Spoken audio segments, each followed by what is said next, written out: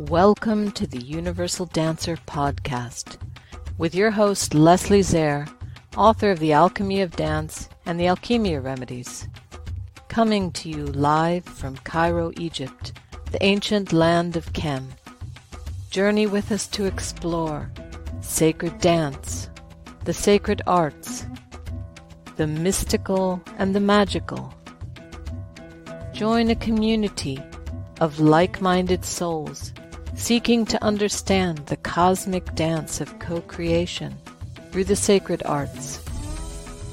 Come along and expand your mind, ignite your creativity, and explore something new and something old. Welcome to the launch of the Universal Dancer podcast. I'm so happy to finally get a chance to begin. I've been waiting since November. In November, I was supposed to produce a sacred dance summit, and then I didn't. It didn't feel right, and I'll talk a little bit more about that later on.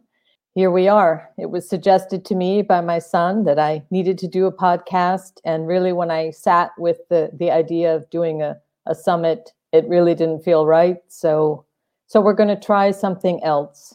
And as I said, I'll talk about that a little bit more as we get further into this. So welcome, everybody. I'm glad you could join us. And what I'd like to do, I think, is, first of all, I want to tell you that there is more information about the podcast.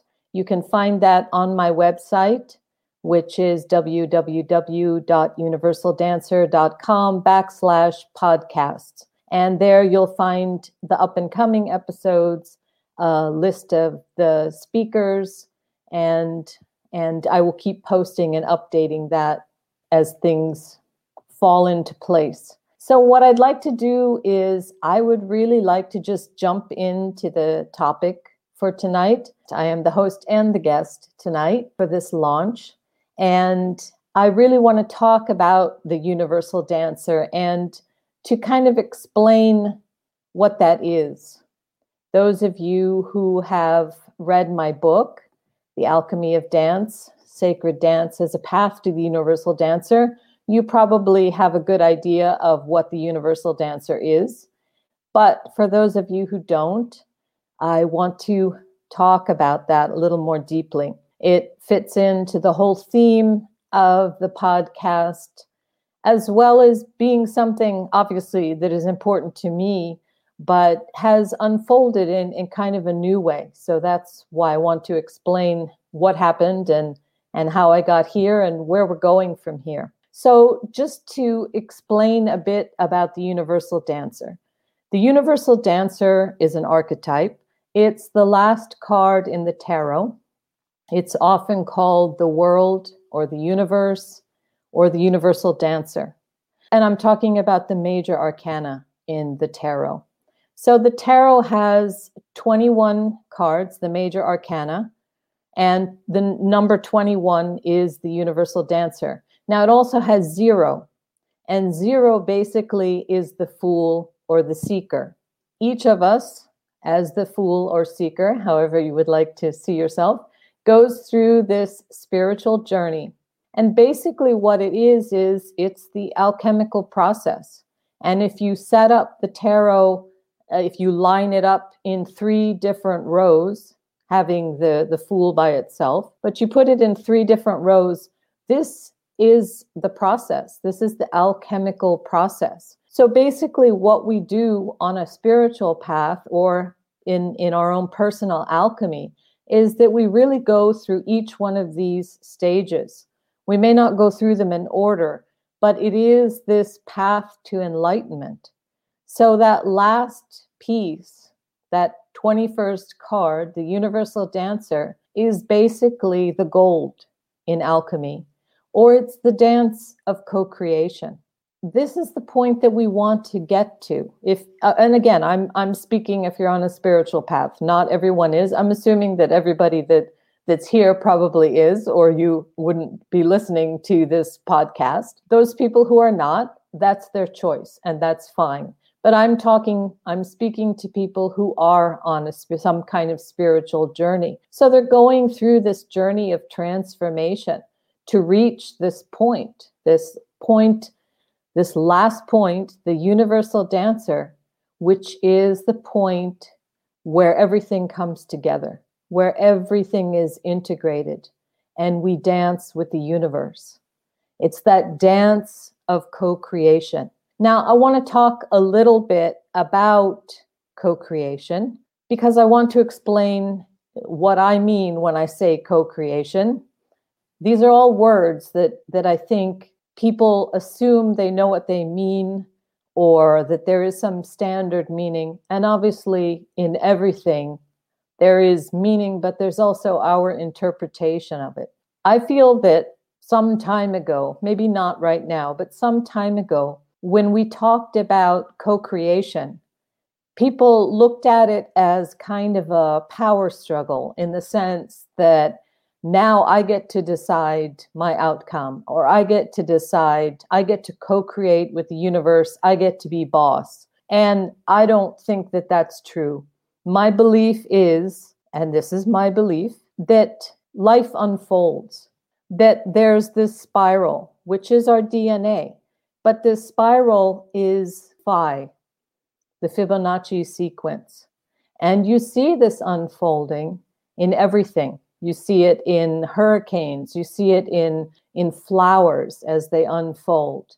So the way I'm looking at it is that each person has their individual path, their individual unfolding, but it's always in this spiral. And again, we see infinite things taking on this spiral. So there's infinite varieties of this spiral. We're unlike anyone else, but it all unfolds in the same manner. And I believe that this unfolding is what's in our DNA. It's our own personal unfolding.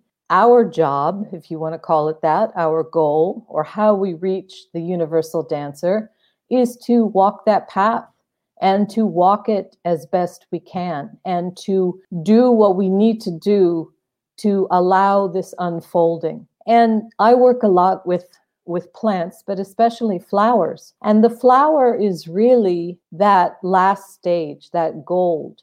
It's that blossoming. And that's why things like flower remedies are so important, because that plant has gone through their path.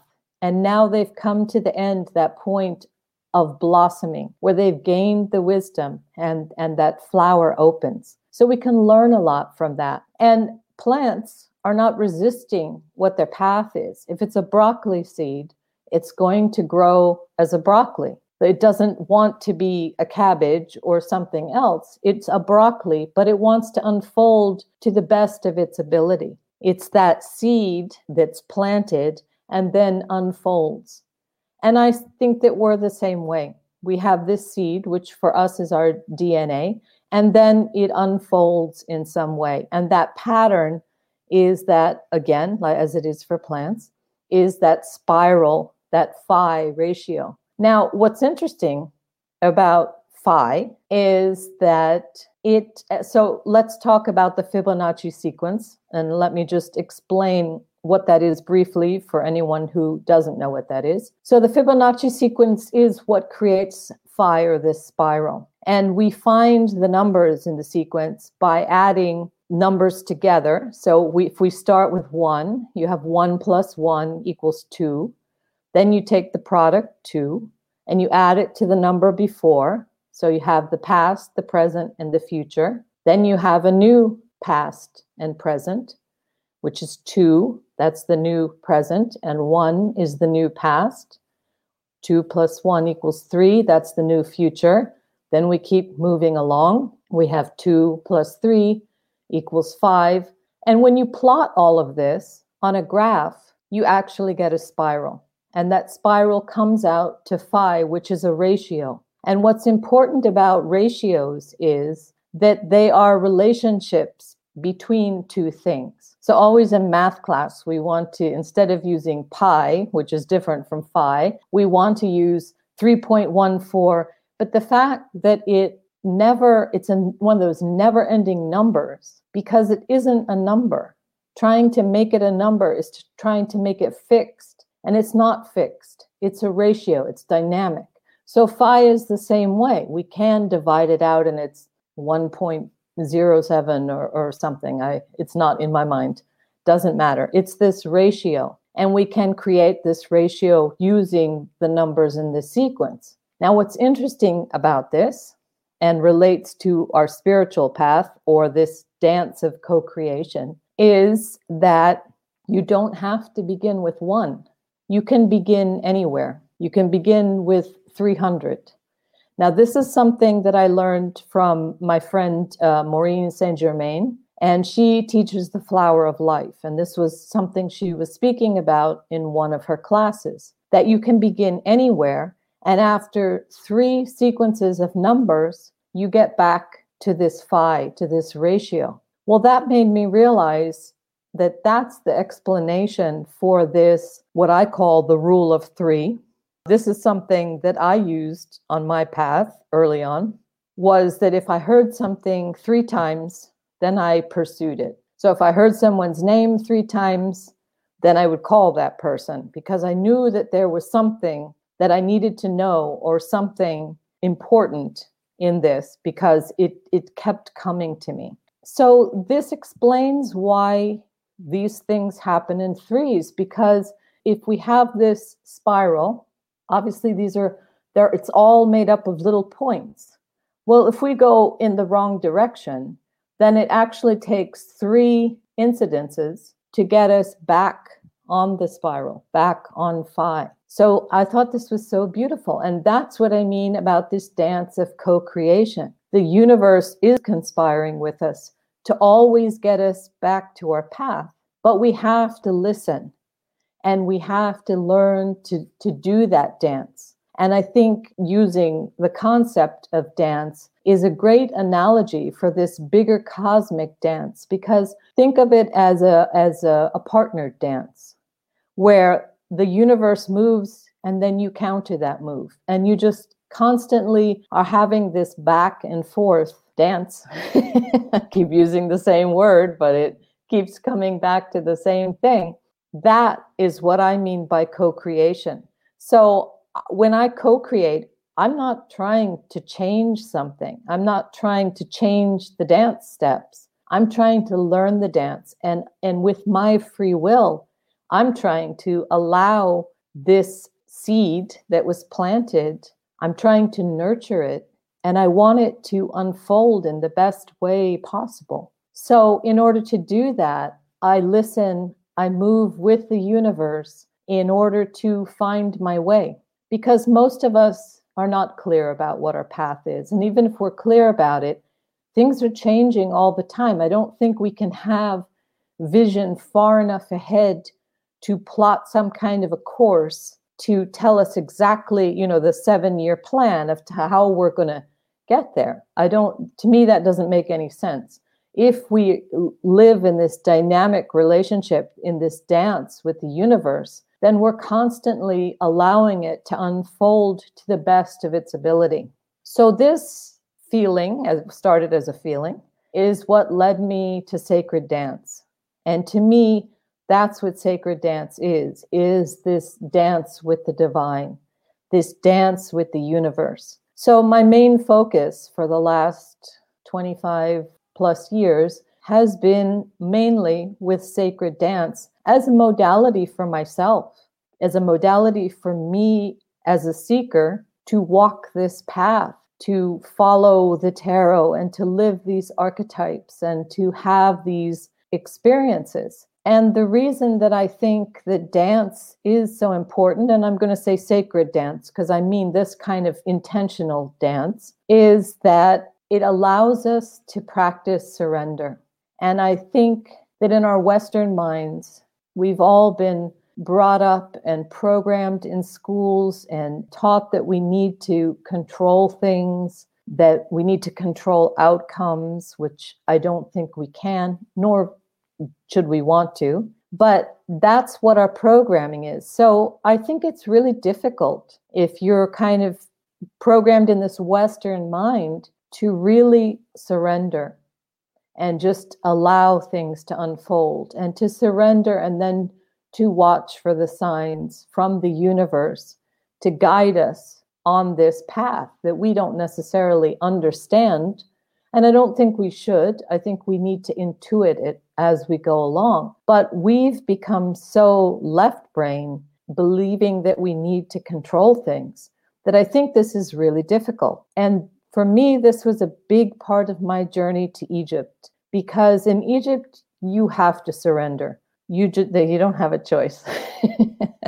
You think you're going to control something, and it never happens that way. I think that, Egypt tests you in that way of forcing you to surrender and then to be creative and find a new way. That's the thing, is that, okay, I can get something done, but I need to surrender to how that's going to happen and allow it to happen. For me, with sacred dance, it's a way to practice this.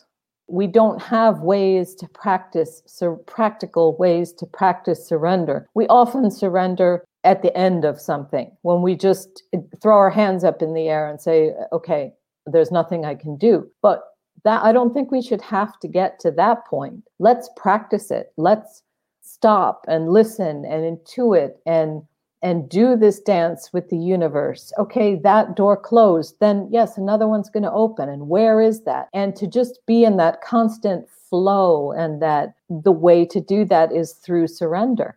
So again, I think dance, sacred dance, is a wonderful analogy, a wonderful way to practice this cosmic dance, this unfolding, and to get yourself into the flow, because that's what we're doing. We're listening to the music, so the music can be our guide, and then we follow that. We follow the music. The music is dynamic. Where does it go? We react to that. We hear something else. We react to that. And eventually, if you really allow yourself to flow with the music, you know the music. You know what's coming before you ever hear it with your ears. And I think that that's the place we want to be. That's where we want to go. Hopefully, that's how we live our lives. But we need a way to practice that. So that, to me, is what sacred dance is. And I think that all along this path, now I'm going back to the tarot and this alchemical path, to take us to that place are different little things, different little gifts or exercises or challenges or whatever you want to call them. So for me, when I wrote The Alchemy of Dance, really I was focusing on that first line of the tarot and sort of trying to find exercises and explanations for each one of those particular cards as we went along. But then we go further down the tarot into these other realms, which we can explore with dance, or we can explore in other ways. This kind of leads me into how I came to do a podcast. As the universe gives you those little pieces, and always tells us shows us where we need to go. So when COVID happened back in, I think for us here in Egypt, it was back in March that things really started to happen. It was not at all stressful for me, because I've pretty much been living my life like this for the last 5 years. Since I closed the center here in Cairo, I took everything online. I've been teaching online, and that's been my main way. I am a Virgo with a Virgo North Node, which means that my South Node is a Pisces, which really means that my comfortable place is in the monastery. So my house became like my monastery, and I kind of just withdrew, the typical hermit Virgo. I withdrew into my little monastery, and I've been living like that for the last 5 years, doing my online courses and being creative, but in that sort of a way. So when the pandemic hit and we had lockdown, I was ready. And it really didn't change my life much, except that I actually, within my family, my children and my grandchildren and myself, we had a very tight circle of who we interacted with. So I actually interacted more with my children than I had before because they were limited to who they could interact with. So we saw each other a lot. So that was really nice. So the pandemic didn't really change my life, except maybe for the better. And I don't want to say that in a way that I am taking advantage of the situation or not realizing that there are a lot of people who are suffering. But I honestly was not one of them. And I'm very thankful for that. But what did happen was that March and April and May were okay. And then summer happened.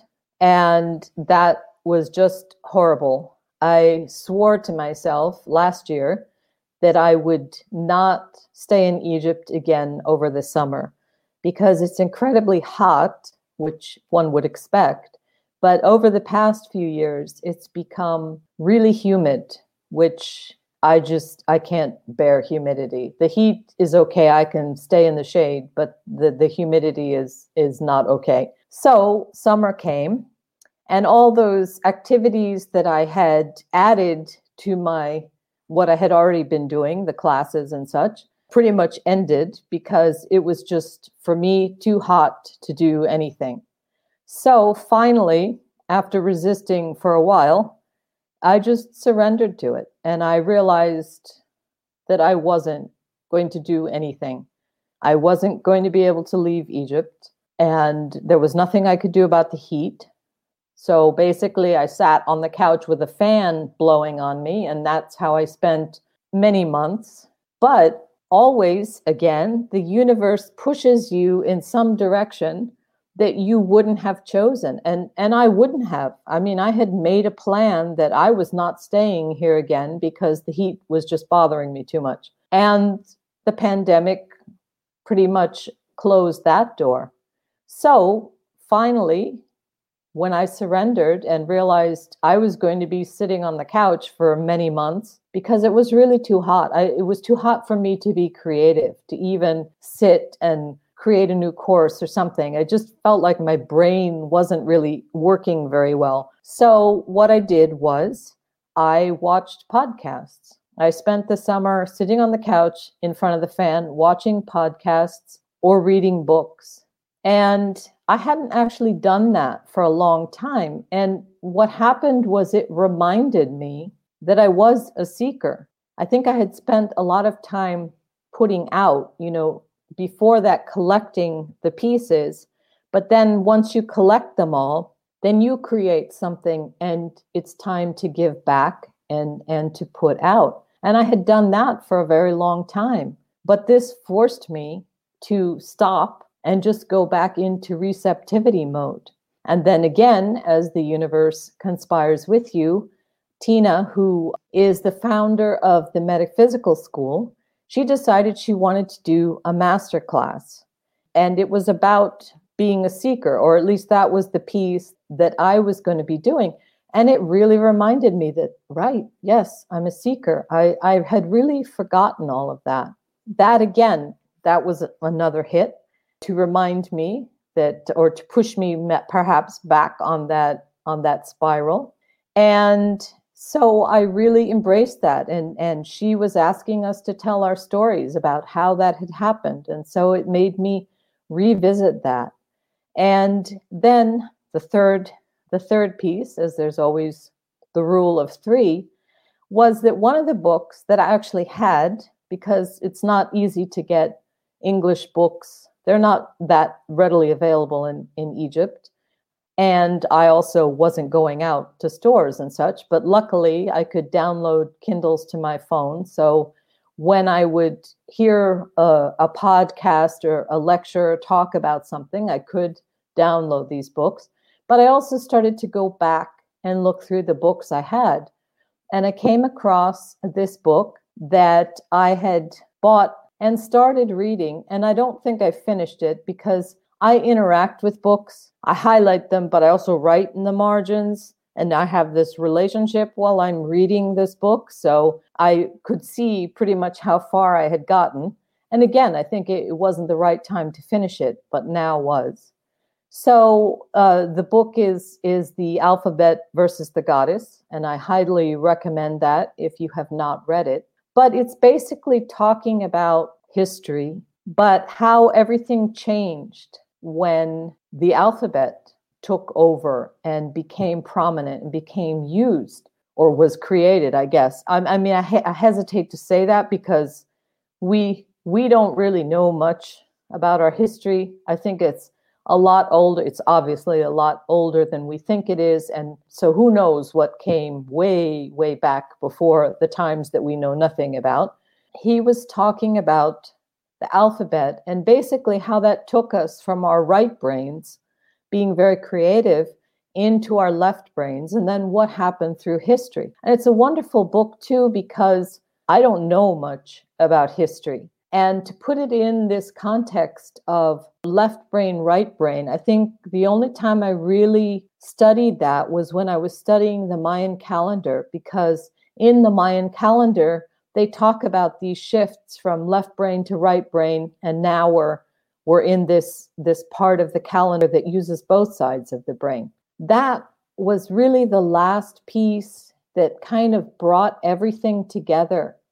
And after reading that, I really started thinking about, because I'm an author. I'm an author. I've written 2 books, but I don't consider myself a writer. I would say that I'm a storyteller. And this kind of brought it all together to make me realize that the written word is not my way. And the alchemy of dance was actually easy because I basically downloaded the whole thing. But I have 10 books on my computer that I don't seem to be able to finish. And I think one of the reasons is that I am not a writer. I'm a storyteller. All of these things coming together. And then, as I said, I got to November when it was time to produce another Sacred Dance Summit, and I just couldn't do it. I just felt that we were saturated because of COVID and the pandemic and people being at home, that everyone had gone online, and there were so many summits, and I signed up for all of them and I never watched anything. I was not inspired to do a summit where I felt like I was going to be just cramming all of this stuff together, bringing these people together and forcing people to watch something in a very short period of time.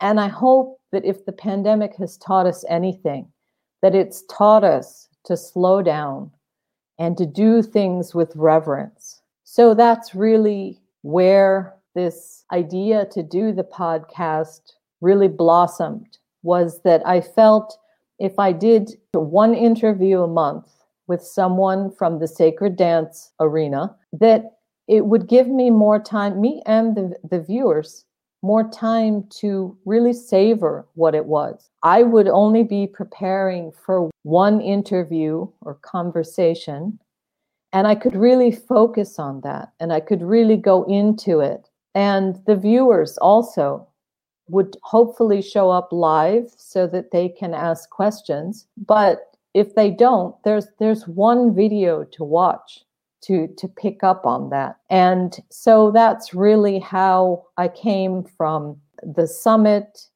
and from the pandemic and everything that has happened.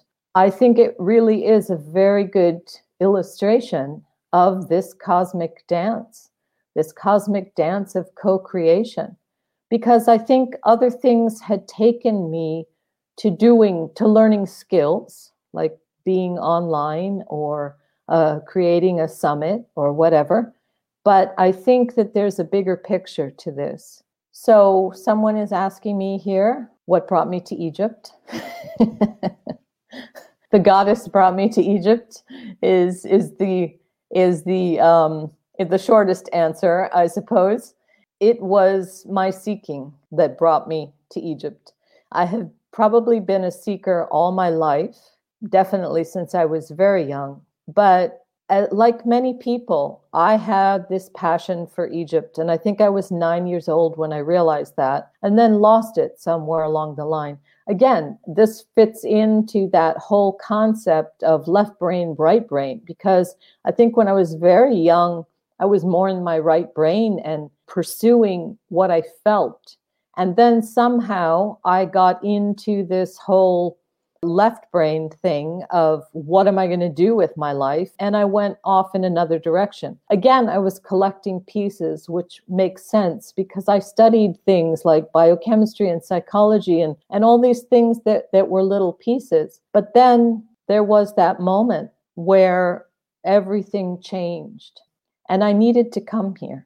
And like many people, men, I think, are the gatekeepers, and they opened doors for us. And I married an Egyptian and I came to Egypt. And that was what opened the door. But I really think that the call was from the goddess. Because when I connected to that, that's when my life really changed. So it was a very practical thing that brought me to Egypt. It was getting married and someone actually bringing me here.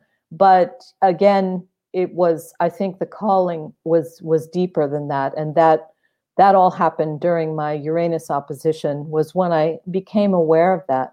But I think I have been a seeker all my life. But the one thing that I want to say about this, I don't want to spend too much time on that. We can always do that some other time. But when I came to Egypt, so again, I'm going back to the tarot and that first line of the tarot, the Hierophant or the high priest is really the one that reads the scriptures.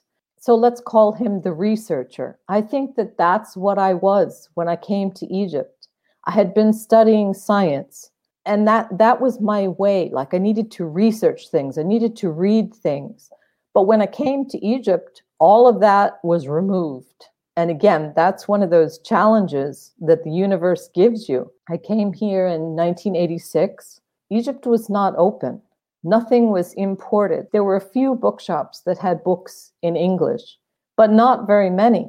There was no internet back then. So I was really cut off, and I was forced to learn everything through experience, which I believe is what I was meant to do. So my learning, my seeking, and how I learned things was through personal experience because I didn't have a choice. And had I been somewhere else, had I been in Europe or the US, I would have been reading other people's books and learning things from them. But this was not an option for me. So I had to do it through direct experience. And I think that was the best way for me to learn. And that is when I stepped in to the high priestess archetype as opposed to being the Hierophant archetype. And I think the Hierophant archetype is very left brain. We're reading scriptures, we're doing research, but the high priestess is completely right brain. It's this connection between you and the divine and what you bring in, and it's very feminine. And I think that is really why I needed to come to Egypt and why I needed to come at that particular moment in time. Because it was closed. I was leaving something. I was stepping into the crucible, and there was nothing from the outside. The alchemy of dance, this dance form that I created, was done in isolation, and that was always a motivating factor for me to do the Sacred Dance Summit. Was I wanted to meet people, and I still do, and we're going to. I wanted to meet people who had created other dance forms that were similar, not necessarily, they don't have to be similar, but might be similar to what I was doing, but they came to it from a completely different direction. Because after the internet and I started interacting with more people or teaching abroad, people would say, oh, I studied this and I studied that, and I had no idea what they were talking about. They would speak as if that was common knowledge, and I had no idea what those were because where would I have been exposed to that? After the internet, yes, I can look something up now and see what what that is, or, research it a bit. I can go back to researching. But before that, I really couldn't. So I was in this isolation, which at the time seemed very frustrating. But now I feel it was really, truly a gift. I think I've spoken about this, the alphabet versus the God. No, I didn't. I didn't explain that. Okay.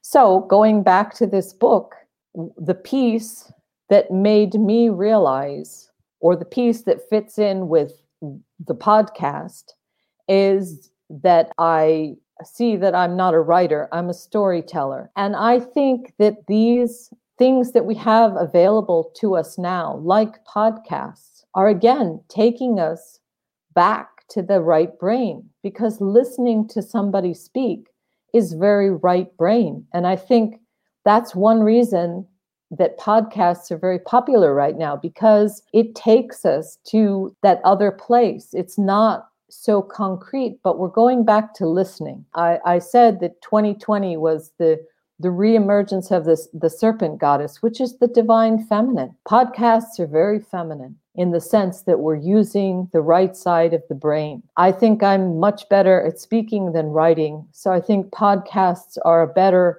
way for me to communicate. But I also think that they're important. I think that we need to talk. And this is why I wanted to do the podcasts live, so that people could interact. Because for me, that was the piece that was missing when I went online. Mainly it was producing a summit or creating courses. And maybe I'm emailing people back and forth. But I think that the missing piece from podcasts or things that are online is that interaction. So I hope that as we go along, more people will attend live and we will be able to have more interactions. When I have guests, you can pose questions for the guests as well as my posing questions for them, and to find out what you really want to know from these people. That is, I think, the part that I really became clear of reading The Alphabet versus the Goddess, and how this is my part of my path. A funny story. I have 3 grandchildren, and 2 of them from my daughter. The oldest one is a girl, and she often comes and spends the night or spends the weekend. But recently, her little brother is a little bit older, so he started to, every once in a while, he comes and he spends a night as well. So with my granddaughter, we've been doing this for a very long time. So we kind of have routines about what we do. And one of the things that we do is that I tell her stories. So as we're going to sleep, when we go to bed, I tell her stories. And I hadn't realized this until the other day when they were both here, that she says, "Grandma, will you read me a story?" But she really means, will you tell me a story? But see, her language is such that she considers it reading, even though it isn't. It's a whole different process. So my grandson was here and she said, "Grandma, tell us the story." So I start telling the story, and my grandson sits up in bed and says, "Book, book." and I said, "No, there's no book."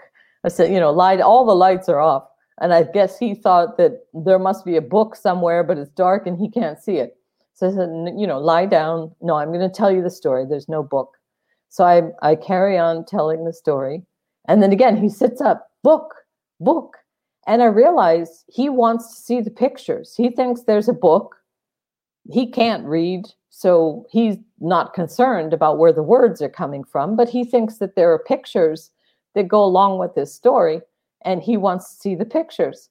And I said, "No, and so he laid down again. And then I guess he was finally convinced that there was no book and there was nothing to look at. So he just laid down and listened to the story. But after that, I thought, wow, even when we're storytelling to our children or grandchildren, they're expecting something concrete. Even if they don't know how to read and I'm doing the reading, they're still expecting something that they can look at. And I thought, wow, that's really taking away from their own imagination. So again, I really want to try to bring back storytelling and conversations. I want this podcast to be conversations that other people who are attending live can become a part of by asking questions, because I think this is really important. I didn't really see the importance of it before I started reading The Alphabet versus the Goddess again, but I really do think we need to go back into our right brains. And of course, dance and different sacred arts are obviously very right brain, but as a way to impart information or teach, I think that this storytelling or this talking is really important. Okay, this is a very good question. Katerina asks, how do we know that our perception of what the universe is giving us is not skewed, that our interpretation of what's unfolding is right? Is there a right and wrong? I think that this is a skill that we really need to hone, because we don't know, or we probably do know, but we have been taught in our Western left brain writing, and there's one right answer mentality, and that's the way we were programmed since childhood. We have been led to believe that there's a right answer. Taking tests, for example.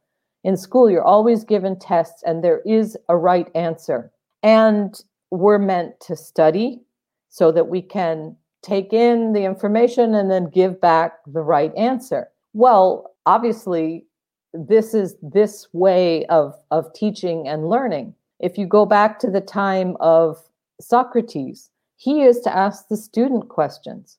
He wanted to, and he was teaching, he wanted to elicit something from the student. So he would go in there and he would try to pull out what information, because I do think we have all the information. And the truth has a vibration, and we know this. For example, in Touch for Health, kinesiology, you can tell if someone is lying because you can test them for this. So you test for a strong muscle, and then if you ask them to say something that's not true, they can't lock the muscle, they can't hold it. So when someone is lying, or when there is an untruth, the body, the way they explain it is they say the body is not in integrity. So if the body is not in integrity, it can't hold this muscle. So truth does actually have a vibration. That's one thing. Like, I understand that you're talking about kind of the bigger truth, but that's one example of that there is a way to know the truth. And I do feel that it's through the body. I do think the truth does have a feeling. And for me, it is a feeling of complete peace. Like when I know that something is true, I have this feeling.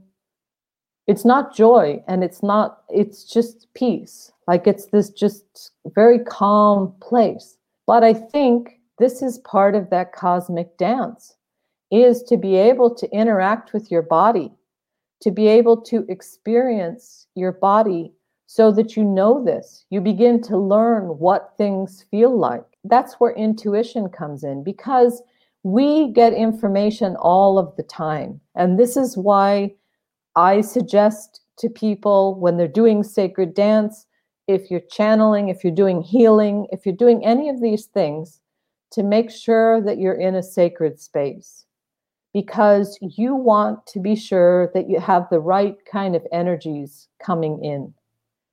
And assuming that you do that, then you can begin to practice. What does it feel like?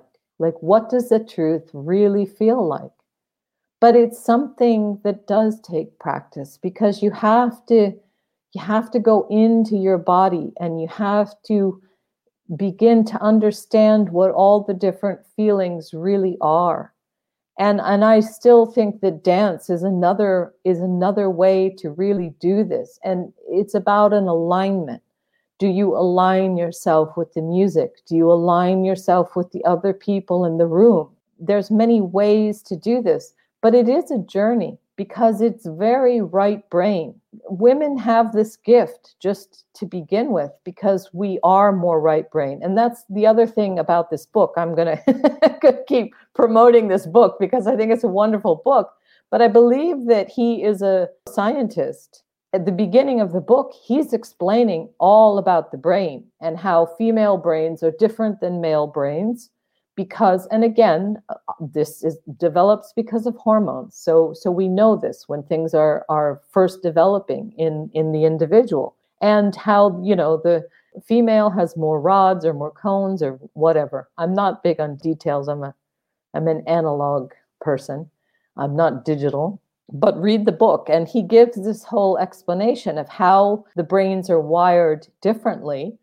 And that is why women tend to be more intuitive. These are things that have been shut down because we were taught in school, don't use your intuition. Don't just block that out because that's not going to give you the right answer. Use what science has given you or what somebody decided was the truth. And that's what you need to focus on. So we need to reclaim that. We need to go back, both men and women. But for women, I think that, you already have a leg up on this. So really find that piece of yourself and do whatever it takes. I think meditation is another really good way to block out the noise and to find that quiet place. So is there a right and a wrong? It depends on what you're talking about. But I think there's a truth. There's a truth, or there's a correct answer in the sense of being correct for what needs to happen next. And I think that's how this information can be important, because that's how we started. You're dancing with the universe and you're trying to follow something. I think that if you are in this sacred space and you ask questions, you will get the answers. It's about becoming more attuned. And then you have to reinforce that. Every time you got the right answer and it was the right answer and it was confirmed that it was the right answer, then acknowledge that. When I wrote The Alchemy of Dance, because as I said, the whole thing was downloaded. I came from that researcher background. I can't just download something and then say, here, I downloaded this, so therefore it must be correct. No, put yourself in a sacred space, first of all, to know what you're downloading, but I needed confirmation. So I set up that intention that I downloaded this information. I would just write while I was dancing because things were coming in, but that I needed some kind of external confirmation that this was in fact correct, that I wasn't just, it wasn't my imagination. I wasn't just having fun and getting it from I don't know where. And I got that. I made that intention. And I got it. People would call me on the phone or email me articles. They didn't even know what I was doing. That would just get these random telephone calls or these random emails. And it was confirmation for whatever it was. Because again, I had been a scientist. I couldn't just, now I'm more capable to just go into that other place. But I also know better what the truth feels like. But at that point, I wasn't. This was back in 2002 or something. This was quite a while ago. I made that intention that I wanted that confirmation. So I think that that's another thing that you can do is to just say, okay, this is what feels right for me, but please, I need some kind of confirmation that I've actually taken the right step or that this is the right answer. And that's that dance, that you get the confirmation and it comes and goes, and work on it. It's a practice. You just have to keep working on it. All right. That's a good question. I didn't realize I was putting that up there, but again, the universe is conspiring with me. So how do you dance with others when they're on a different wavelength? Well, I think you have to realize that it's your dance and that there may be people who are on a different wavelength.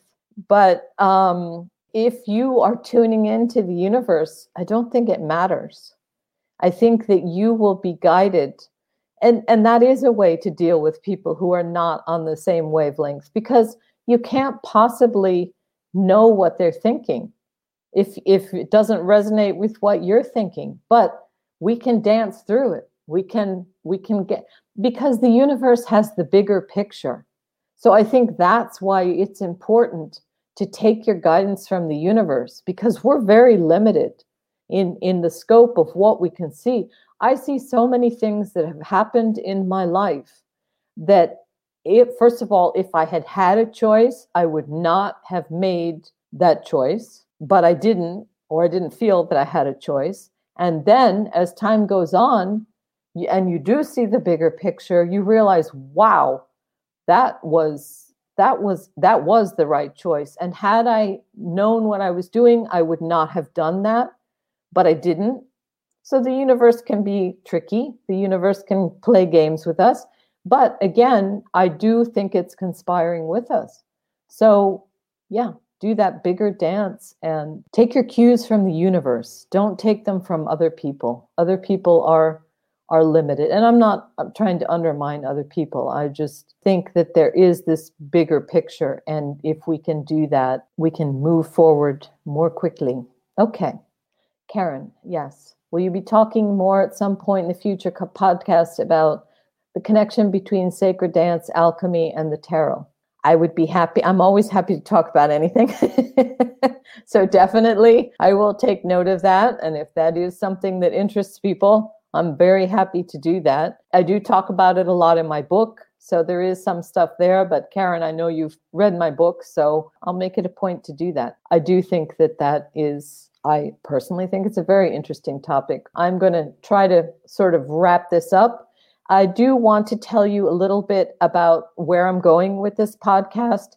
So I think you've gotten the idea now of the concept of the universal dancer. So what I really want to do, not only did the recent events or my stepping back into that role of the seeker present itself with that cosmic dance over the summer, but it also really made me want to bring everything together for other people. So mentioned I was a Virgo. My dear friend Dan First said, Virgos make maps and opinions, which is very true.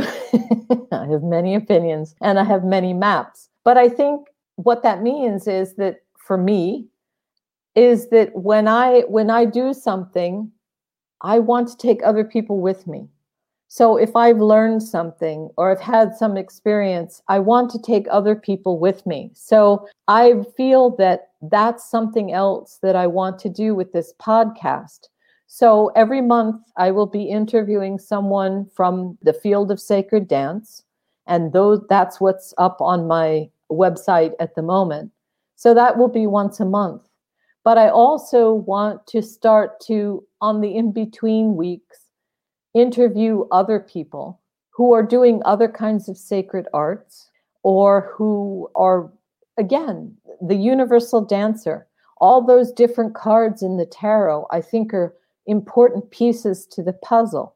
So I would like to bring people in also that are perhaps doing things that are slightly different than sacred dance, or talking about ancient wisdom, or just different things, different pieces of the puzzle. So right now I'm starting with the monthly interviews or chats with people from sacred dance, but in the future I am going to add things to that and try to expand this, which I think, honestly, being somebody who does sacred dance, I think that all of these things can fit in very nicely if that's what you're doing. But it also can expand in different directions. So that's my vision for where I would like to go with all of this in the future. So let me just move on from there and just talk about what's going to be happening in the near future.